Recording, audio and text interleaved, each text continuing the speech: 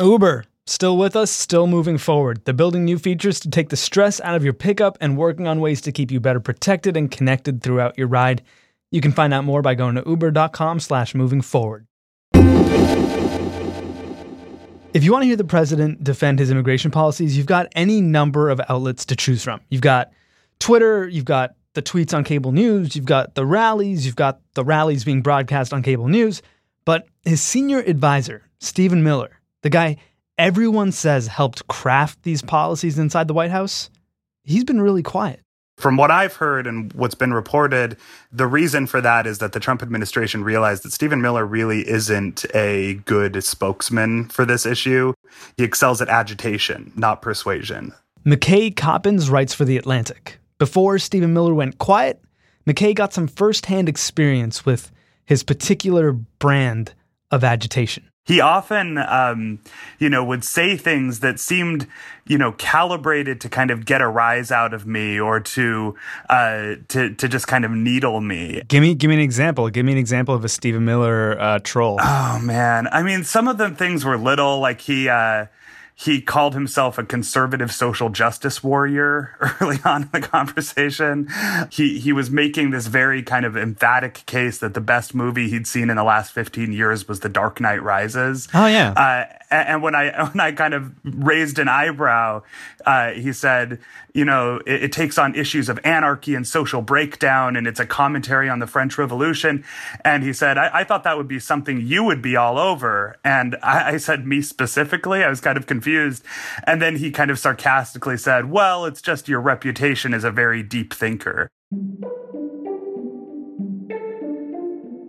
So he basically started the conversation like nagging me, which I think was a pretty good indication of how that conversation went. Did you feel like it was an act, or did you feel like this was an intrinsic part of who this dude is? I think he believes the things he advocates. I don't think I would be willing to let him off the hook there and say that this is all opportunism. He is genuinely a kind of right-wing nationalist ideologue, but I think that he genuinely seems to get a delight out of trolling, for lack of a better word. And I know some people think that that's euphemistic, but I think he comes from this tradition, especially in the kind of younger conservative generation that's rising up now, where he sees melting snowflakes and owning the libs and triggering the left as an inherent value. And it's something that seems to drive a lot of what he's done throughout the course of his life in terms of conservative activism. And one of the most surprising things about Stephen Miller is that he comes from a place that is almost like comically liberal, right? Right. Some of his most famous trolling goes back to high school, where he was one of the very few conservative students at Santa Monica High School, which is famously very liberal and diverse and kind of multicultural. And when he was a student there, now he's only 32 years old now, so this wasn't that long ago, but when he was a student there, he would kind of derail classroom conversations with these very incendiary comments defending the Bush administration or the war on terror. His most famous in high school was he ran for class government on a platform of increasing the janitorial staff's workload. Hi, I'm Stephen Miller. And there's this video you can see of him giving a speech. Am I the only one who is sick and tired of being told to pick up my trash, and we have plenty of janitors who are paid to do it for us? He said this with kind of a smirk on his face, and he was immediately booed off stage, and you could see that he was looking pleased with himself as he was being removed from stage. And I think that kind of scene captures the whole kind of Stephen Miller approach. So he grew up in a super affluent part of Santa Monica, but Santa Monica is a pretty diverse place, right? Mm-hmm. Was he encountering all walks of life? Yeah, his high school was pretty diverse, and there was a significant Hispanic population there. There were, Spanish language announcements over the PA system, and he did kind of inherently push back against that. In fact, one of his friends that I interviewed, Jason Islas, he's a kind of progressive activist and writer, and he told me that the summer before they began high school, Stephen called him and said that they couldn't be friends anymore, and listed a variety of reasons, and one of them was Jason's Latino heritage. Now, that's something that the White House disputes. They dispute that anecdote, but at least some of the people who knew him in Santa Monica say that there were kind of early signs of this kind of racial prejudice that they think now informs his worldview today. I imagine in high school, to hold the beliefs that he held and to speak out about them the way he did, it probably got noticed. Did he make any like political headway? Was he already interested in a life in politics at that point? Well, it was very clear that he was interested in kind of being in the arena, so to speak. After 9/11, he kind of emerged as this very outspoken defender of the Bush administration. He would write op-eds both for his high school paper and for local community papers and websites, kind of attacking his high school and his liberal classmates. At one point, he wrote that Osama bin Laden would be very welcome at Santa Monica High School. I think it was his junior year, he agitated for the school to start leading regular recitals of the Pledge of Allegiance. And when the administration kind of dismissed him, he actually pretty effectively started kicking up controversy on local talk radio, and started appearing on radio with, conservative hosts who took up the cause, and eventually the school acquiesced. So this was kind of an early case of him seeing how effective his particular brand of conservative activism could be and how it could yield results. And did he graduate into expanding those horizons? He did. Well, once he graduated, he went to Duke University. And that's where I think he became pretty serious, as a kind of conservative activist and agitator and troll, frankly. It's funny, in a way, he was kind of ahead of his time. Huh.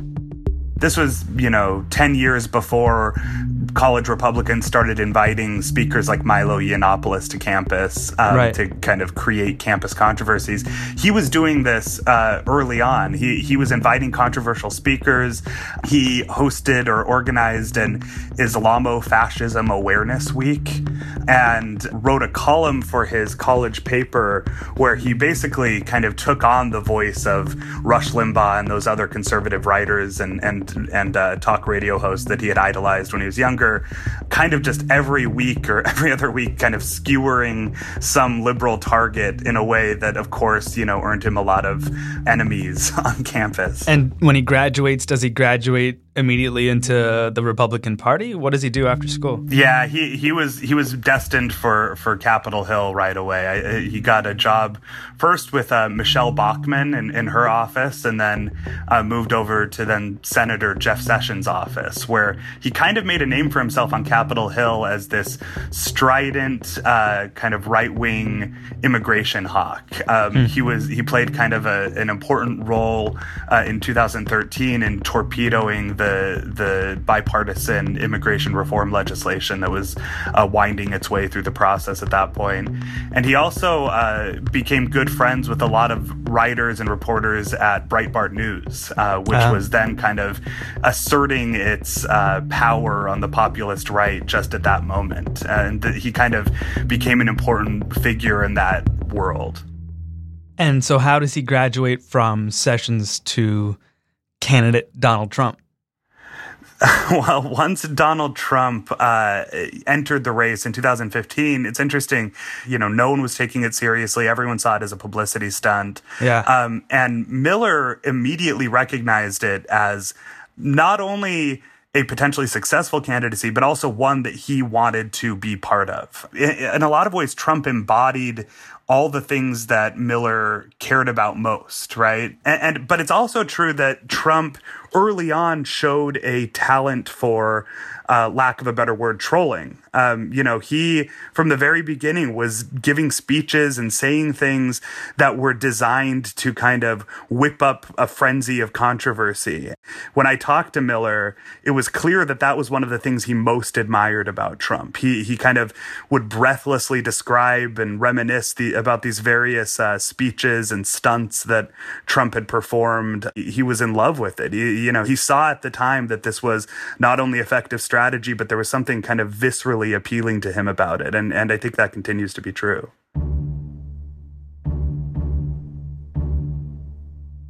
Is this like the most successful troll in the history of trolling? If that, I mean, to be seated next to the president of the United States, he couldn't have done any better, right? Well, right. I mean, this was the question that kind of motivated the profile for me, which is what happens when this rising generation of right-wing trolls who are kind of wreaking havoc on college campuses or writing for websites like Breitbart, what happens when those guys grow up and get jobs in the Oval Office or, running big, powerful institutions? I think Stephen Miller is an early test case of that. But that's why I think this is an important question to interrogate, because maybe it started out as something that was performative and obnoxious and fairly low stakes.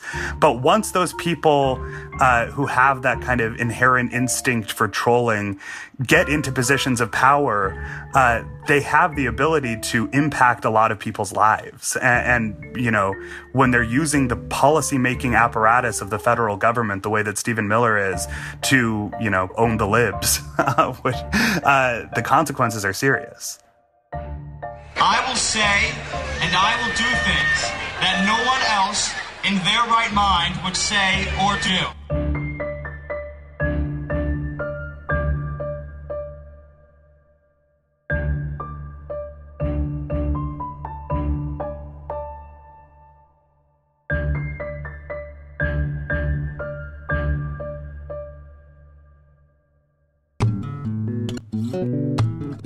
Welcome to the middle of the show. Uber wants you to know that they're turning the page and moving forward. The company's goal is to improve the experience for both riders and drivers. They've been listening to feedback and working on ways to keep you better protected and connected during your ride, so your rides can get better every ride.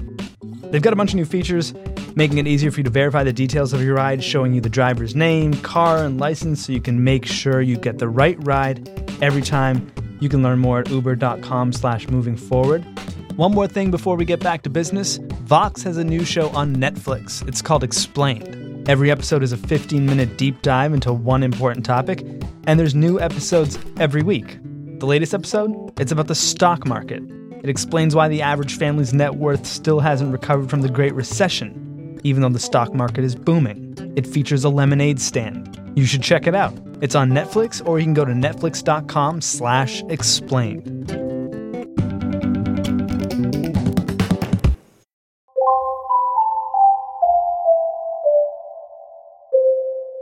Donald Trump enters office in January 2017. What is Stephen Miller's job officially at that point? He's senior policy advisor and chief speechwriter. So he basically runs the speechwriting team and advises Trump on an array of domestic policy issues.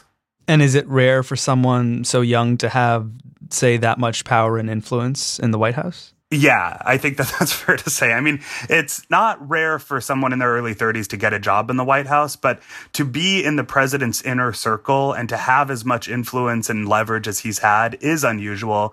And in a lot of ways, his power has only increased since then, as there have been all these shakeups and purges and high-profile departures. Stephen Miller has been one of the few survivors from the campaign who is still in the president's inner circle. Yeah, how does he fill the role that Steve Bannon held once Bannon's ousted?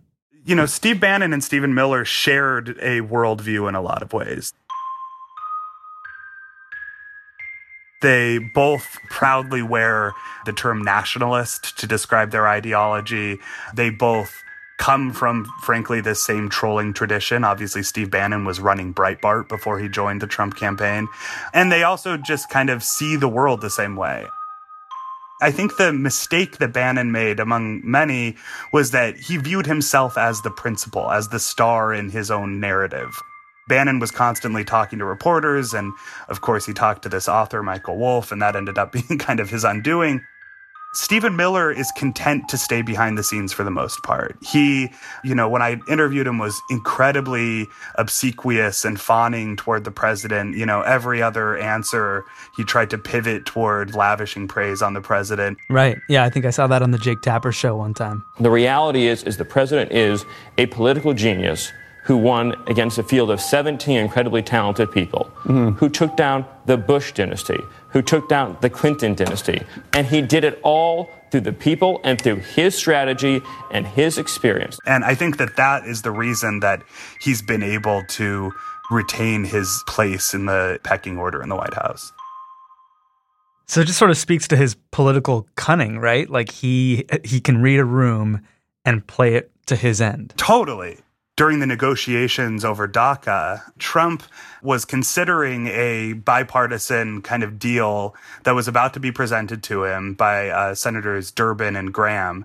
And as they were on their way over to the White House, Stephen Miller kind of sprung into action and made sure to stack the Oval Office with a bunch of hawkish conservative immigration hardliners, so that by the time Durbin and Graham actually got there and were ready to present their deal, Trump was sort of whipped up into a frenzy and made the famous comment about shithole countries.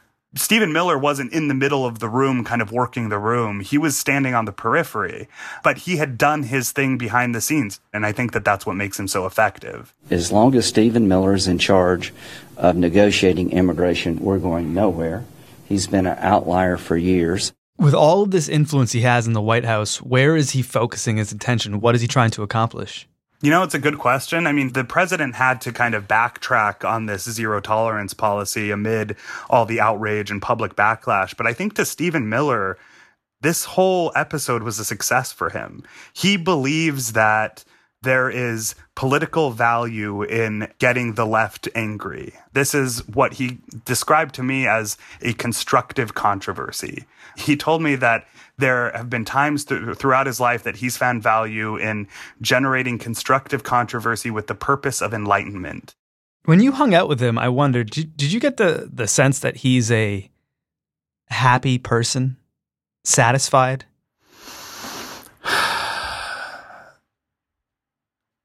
I don't know.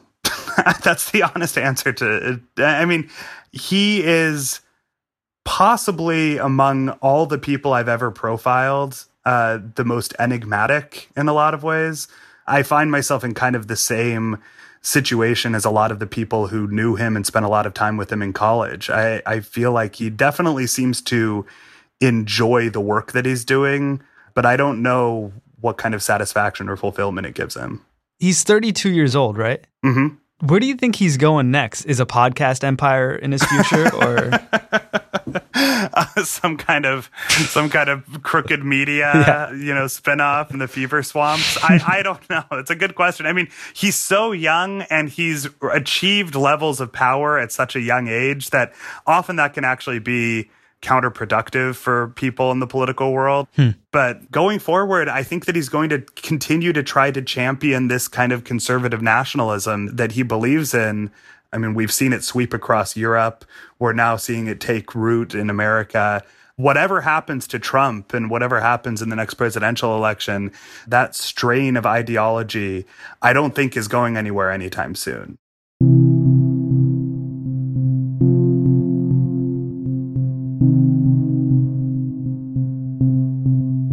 McKay Coppins is a staff writer at The Atlantic. If you want to read his profile of Stephen Miller, it's called Trump's Right-Hand Troll. I'm Sean Rameswaram. This is Today Explained.